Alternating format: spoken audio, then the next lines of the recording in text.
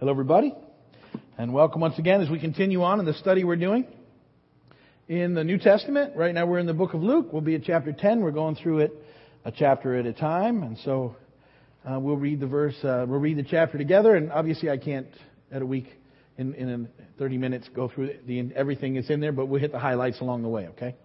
And hopefully you'll go away knowing a little more, or hearing a little more than you had in the past about what's happening throughout the book. We've actually already gone through the book of Matthew and the book of Mark and the book of John. We skipped over Luke in our initial study, so we can come back to it, and then we can do Luke and Acts together, because it all sort of flows very nicely, written by... who can tell me who wrote the book of Luke? Anyone? Luke! Very good, thank you. Excellent. See, it's a test. Who remembers who it was written to? Theophilus, very good, which means lover of God. Most people think it was an actual person named Theophilus, but others have conjectured that it was written to all the lovers of God, and in a way it was, because it was written for all of us. We've had it over time. All right, very good. The book of Luke has been laying out different things along the way in the ministry of Jesus. And in particular, in chapters 7, 8, and 9, we've been looking at how people needed to come to a decision. And that Jesus was urging them to choose what they were going to do. And that ultimately the big question, and Luke sort of runs this theme throughout Luke and Acts, the question is, who is Jesus? And the other big question that Luke raises a lot is, how do I get saved? And so Jesus has been teaching and doing His ministry in front of everyone, and they've all seen it, they've listened to it, and now they need to choose whether or not they're going to follow Jesus or not. And we've looked at the disciples and how Jesus came to them and said, well, who do the crowd say I am? And they said, well, some think you're John the Baptist come back, or a great prophet come to life, or whatever. And Jesus looks at them, how about you? Who do you say that I am? And Peter speaks for all of them and says, well, you're the Christ. You're the Christ of God. They get it. And that means they're choosing to follow Him. And at Luke 9, then, we saw a shift, basically, in the middle there, where Jesus will now less be teaching to the crowds, and He'll be more focused on teaching His disciples. Because they're already sort of making their choices. And it's the choice that ultimately all of us have to make. And it's a great question. Who is Jesus? That one question can tell you where people are coming from. That's all you get. You could go all over the place. Who's Jesus? And if the answer isn't, well, He's the Christ. He's the Messiah. He's the Lord. He's our Savior. If that's not the answer, they haven't got there yet to where they need to be. Anything else means they're coming up and they're missing a little bit. He was a good guy. He was a great teacher. He was a great philosopher. True, but not fully true. More than that. So, Luke brings us to this point in the ministry of Jesus. And now we're going to pick up the action here after the shift has happened in Luke 10. And we're going to see in Luke 9 He sent out the 12. Now He sends out the 72. Or the 70, depending on your translation. All right? So He sends out a bunch of folks, and off they go to do some ministry. We're going to look at that. And then Luke 10 also has two very well-known stories in it that a lot of people know. One of them is the Good Samaritan. Most people have heard that. If you've been around the church at all, you've heard the story. If you grew up in church, you heard it a lot. And there's some great stories. One of the Sunday school teachers was teaching about the Good Samaritan, and in the Good Samaritan, we'll look at it, this person gets beaten and bloodied, and he's left by the side of the road, and the teacher asked the students, well, what do you think you would do if you came across somebody who'd been beaten and left bloody there on the side of the road? And one little girl said, I think I'd puke. I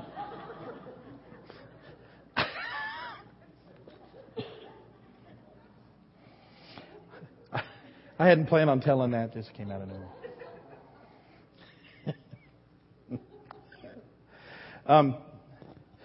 And then the other really well-known story in Luke 10 is the conflict between Mary and Martha. And we'll talk about both of those today. So, now that we're have preambled a little bit, let's read the verses together. Shorter chapter this week, only 42 verses.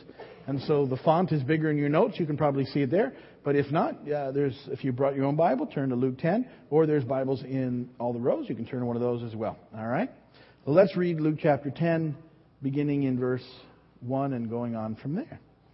After this, the Lord appointed 72 others and sent them 2 by 2 ahead of him to every town and place where he was about to go.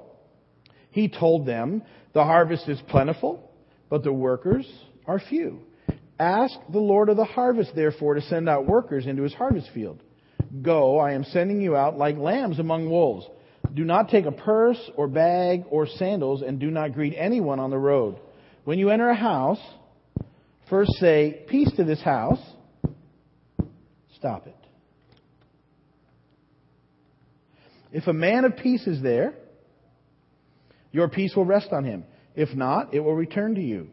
Stay in that house, eating and drinking whatever they give you, for the worker deserves his wages. Do not move around from house to house. When you enter a town and are welcomed, eat what is set before you. Heal the sick who are there, and tell them the kingdom of God is near you. But when you enter a town and not welcomed, go into its streets and say, even the dust of your town that sticks to our feet we wipe off against you. Yet be sure of this, the kingdom of God is near. I tell you, it will be more bearable on that day for Sodom than for that town. Woe to you, Chorazin! Woe to you, Bethsaida! For if the miracles that were performed in you had been performed in Tyre and Sidon, they would have repented long ago, sitting in sackcloth and ashes. But it will be more bearable for Tyre and Sidon at the judgment than for you. And you, Capernaum, will you be lifted up to the skies? No, you will go down to the depths.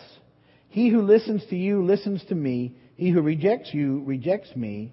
But he who rejects me rejects him who sent me.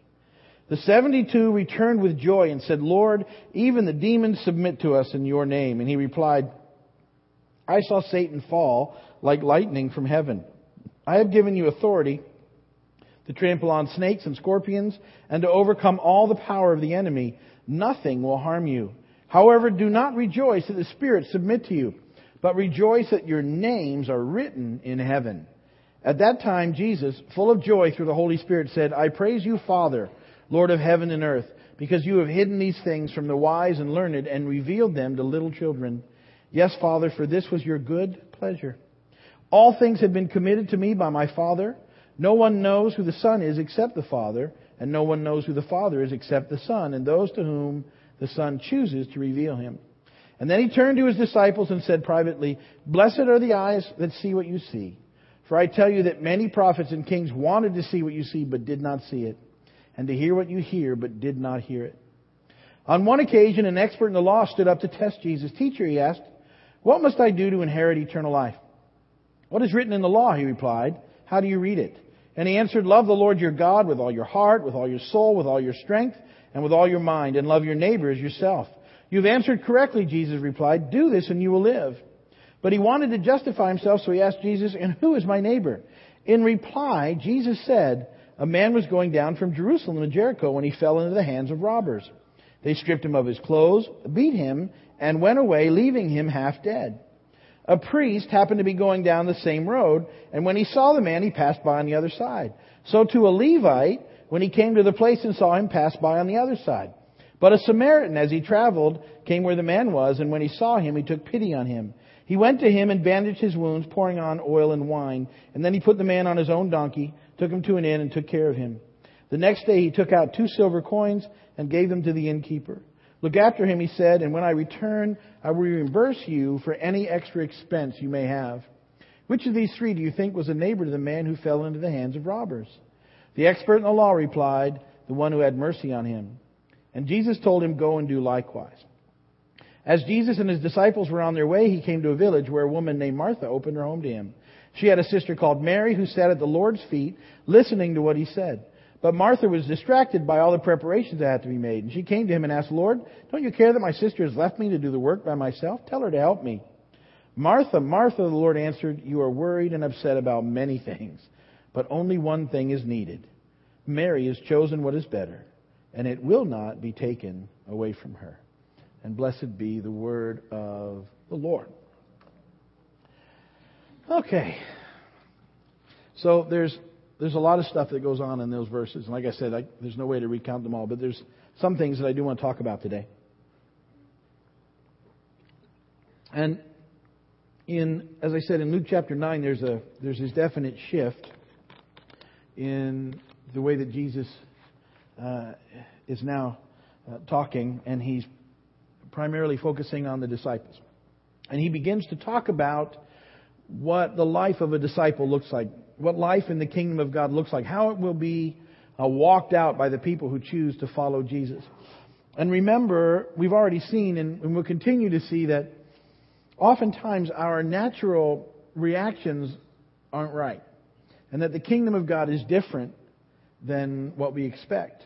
And it will get played out among the disciples as they try and figure this out, and as Jesus teaches them. But he's begun to tell them that there would be certain characteristics or marks of a disciple. And in Luke 9, we already saw that a disciple would have to trust God. That would be one of the things a disciple would have to do. A disciple would have to walk in humility. That this would be the mark of a true disciple.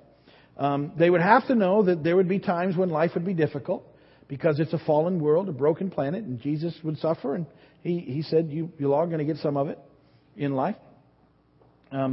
They would also need to know that their lives had purpose. All of this was from Luke chapter 9. And that they would need to be committed to Christ above all else. That would be something that a disciple would be. That there couldn't be a sometime disciple or a weekend disciple or whenever it felt like it disciple. That you would have to commit, and this would be your life.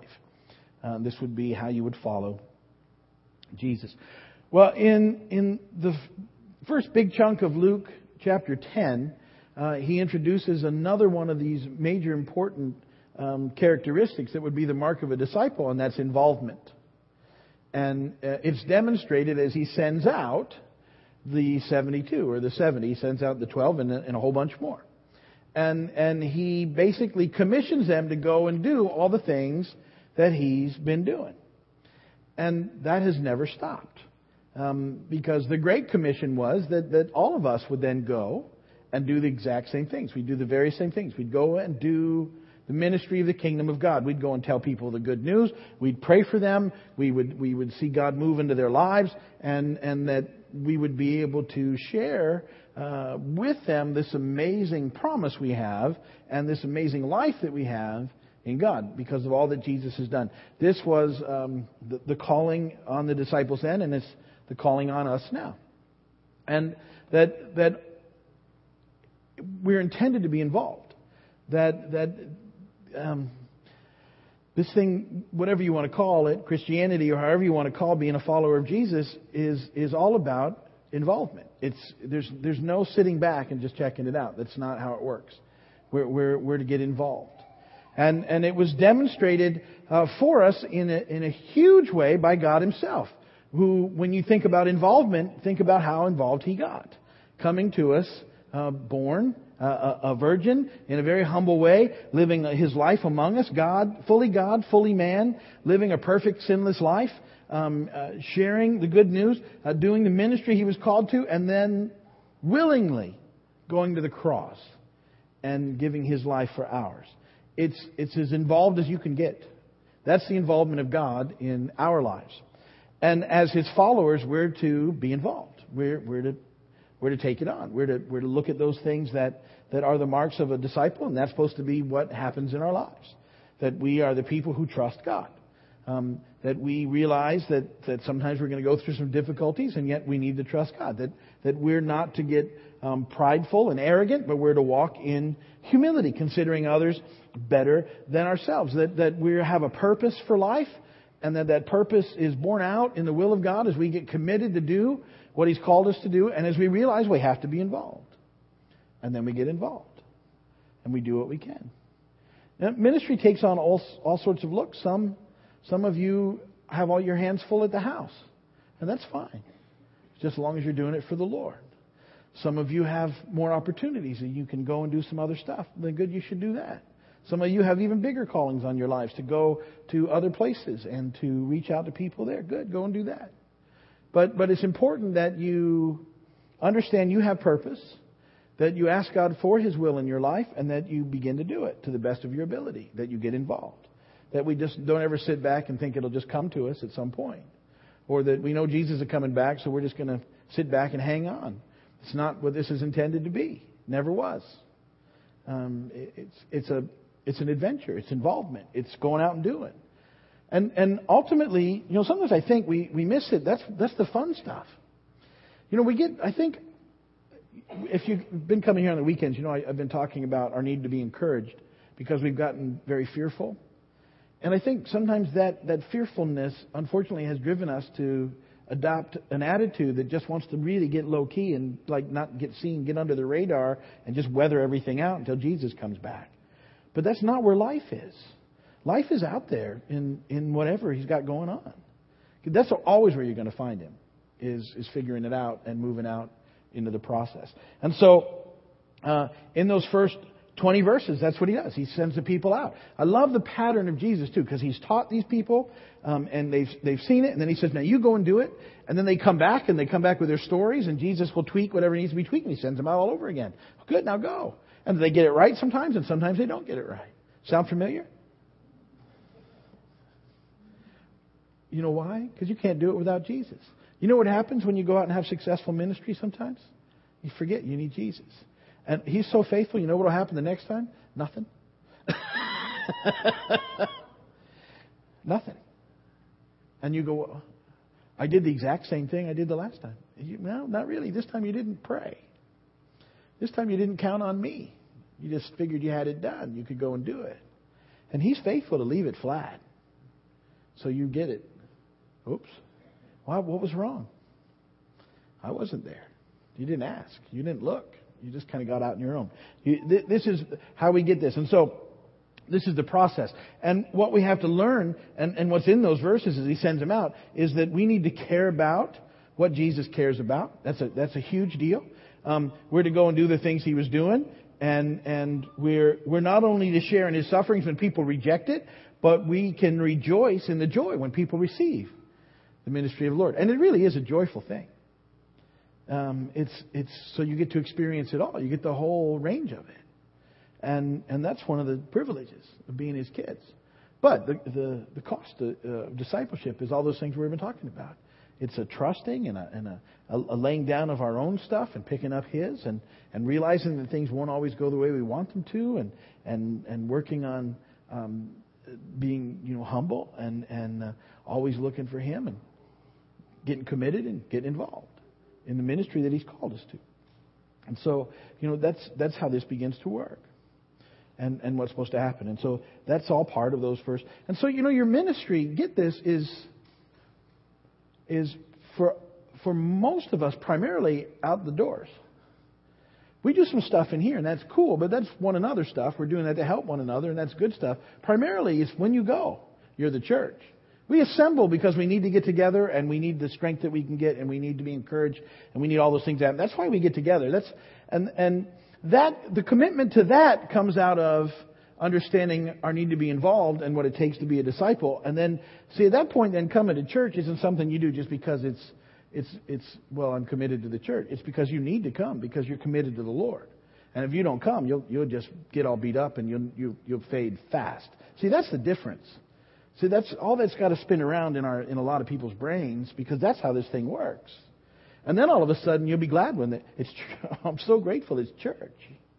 So that's when you know when you're getting plugged in really good out in the stuff that you're supposed to be doing. Because you can't wait to get around some people that can help you and love you and care for you and just hang out and be with you and understand and get it. And this is what the disciples are learning in the process. And then in verses 21 through 24, see, when we get it, when we grasp that this is ultimately all about Jesus, that's when we begin to really live. That's when we begin to experience life. It's this whole dying to the stuff that we always thought it was about and going to be, to experience what it really is. And in those verses, Jesus says these things. And He says in verses 23 and 24, He turned to His disciples and said privately, "Blessed are the eyes that see what you see. For I tell you that many prophets and kings wanted to see what you see but didn't see it, and hear what you hear, but they didn't hear it." When you get this, see, when you figure, then you're blessed. Because you'll begin to see things and hear things in the kingdom that many people never experience. And it's because we make the decisions to follow Him, to do what it takes, to get committed, to get involved, whatever it looks like. And like I said, it takes on all sorts of things. It's at every level. It could be that your primary ministry is what you do in your house.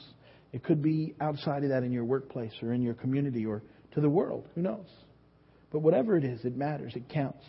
And we do it with the same understanding that that's where life is found. And ultimately, that's what all of us really want to experience. And then these two stories that are in there that are really good stories. The story of the Good Samaritan and then the whole little thing with Martha and Mary. So in verses 25 through 37, it's the story of the Good Samaritan. Now, most people teach this and look at this, and it's a good point about our need to get involved. It's continuing on in the thought process of being involved in what happens. I heard sometime, I do not know if this is true, but even if it's not, it's a good story. So let me say it with that caveat, okay? But I read this, I don't know if it actually happened. Somebody just wrote it down. It's a good story about at a seminary, these guys were going in for this big final, and the professor was calling him to his office one at a time to give them this final.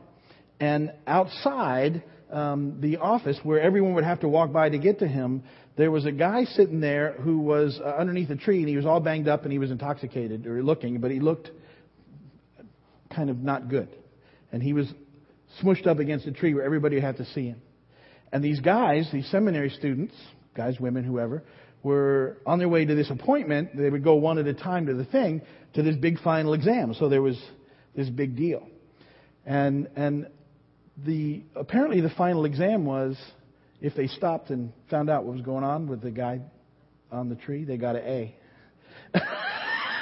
If they didn't, they didn't. Oops. You missed the final. It was right outside. But it's a good story, right? Because see, and you can see how easy that would get to miss that too. Because you get, I'd like to help you fella, but I got to go. Because it's my final, it's me. Anyway, good story. So the interesting thing, though, to me, is that this describes walking this thing out. The story does that we need to really care about people, and he uses an example of a couple of self-righteous people, religious folks who see it and get as far away of it as they can because they don't want anything to do with it. And then he uses a Samaritan who the Jewish people didn't even like. They didn't, because they were like sort of mixed. And they were shunned by Jewish people, so to use him in a story was a big insult. And he's the one that got it right, was fascinating, and he went and did whatever he could. He just did what he could to help.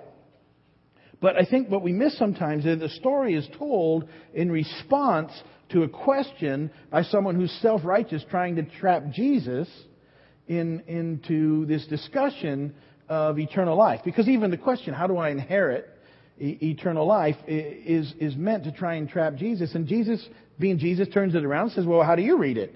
And the guy says, well, love the Lord your God with all your heart, mind, soul, and strength, and love your neighbor as yourself. Do you get that the moment he said that, he trapped himself? Because he was immediately condemned because he couldn't do that. He hadn't been doing that. His self-righteousness was a big trap. And ultimately, the point of the story of the Good Samaritan is that we're to go and live doing the next right thing, but we will still mess up sometimes because who we are, and we can't do it apart from Jesus.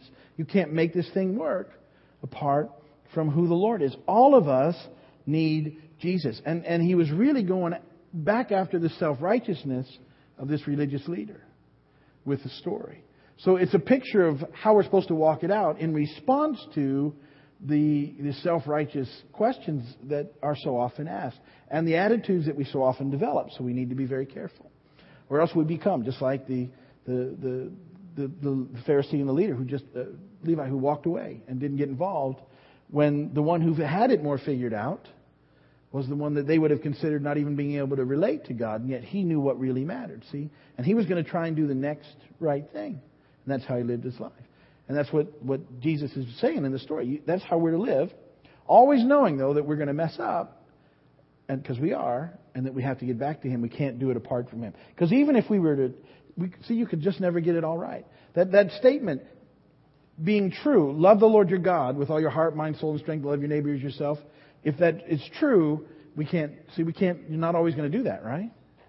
Because guess what? Sometimes you're going to love yourself more than anything else, and you're going to get selfish and you're going to sin. So it's always pointing us back towards Jesus, even that story. And then in the last little story there, in verses 38 through 42 with Martha and Mary, Jesus takes it a step further, because by this time it's not we're used to seeing the self-righteousness of the Pharisees. We expect them to act that way. But can that same attitude begin to mess with us once we choose to follow Jesus? And the answer is sure it can. Just like it did with Martha and Mary. Because Jesus has come into their house, and Martha's so busy doing the stuff, and Mary says, Jesus is here. I'm going to go be with Jesus, and we'll get to the stuff. And she gets it backwards, see? Because sometimes we can get backwards. We get busy doing good things and we miss the God things. Because what Martha, it wasn't bad. It was just, not only was she out there doing it, she was getting mad that nobody else was in there with it. You ever feel like that? They're out there having fun and I'm in here cleaning toilets. It's not right. And we get all this self-righteous mess going on. And the reality is, usually that stuff can wait. Look, if you have an opportunity to go and listen to Jesus, always choose that. Always. Listen to Jesus. Because what will happen is then, as you listen, He'll tell you what you need to be doing, and then you can go and do it. But we get that all backwards sometimes. We just get so busy thinking, oh, this is what. And look, always take time to hang out with Jesus in your life. Always. Make it a priority. The stuff will flow from there. Don't do it the other way around. Don't get busy doing stuff and then, think you're going to meet Jesus in it. Go meet Jesus, and out of the time that you spend, then go do what He tells you to do. And that's what's supposed to be happening. And Mary had it figured out. That's all. That's what the point of the story is. Not that Martha didn't love Jesus. We know she did. She just got sidetracked, like most of us do. So what do? Sorry, Lord. I'll get it better next time. And we try again. And that's how that works. That's Luke chapter 10 in the simplified 30-minute version. And so think about that. If you're upstairs, if you're watching my video, thanks for watching. And if you need anything, let us know. You can email us or write us or call us. We'll do what we can for you. Hi, everybody in Williston. God bless you guys. And pray for each other up there. We're going to pray here.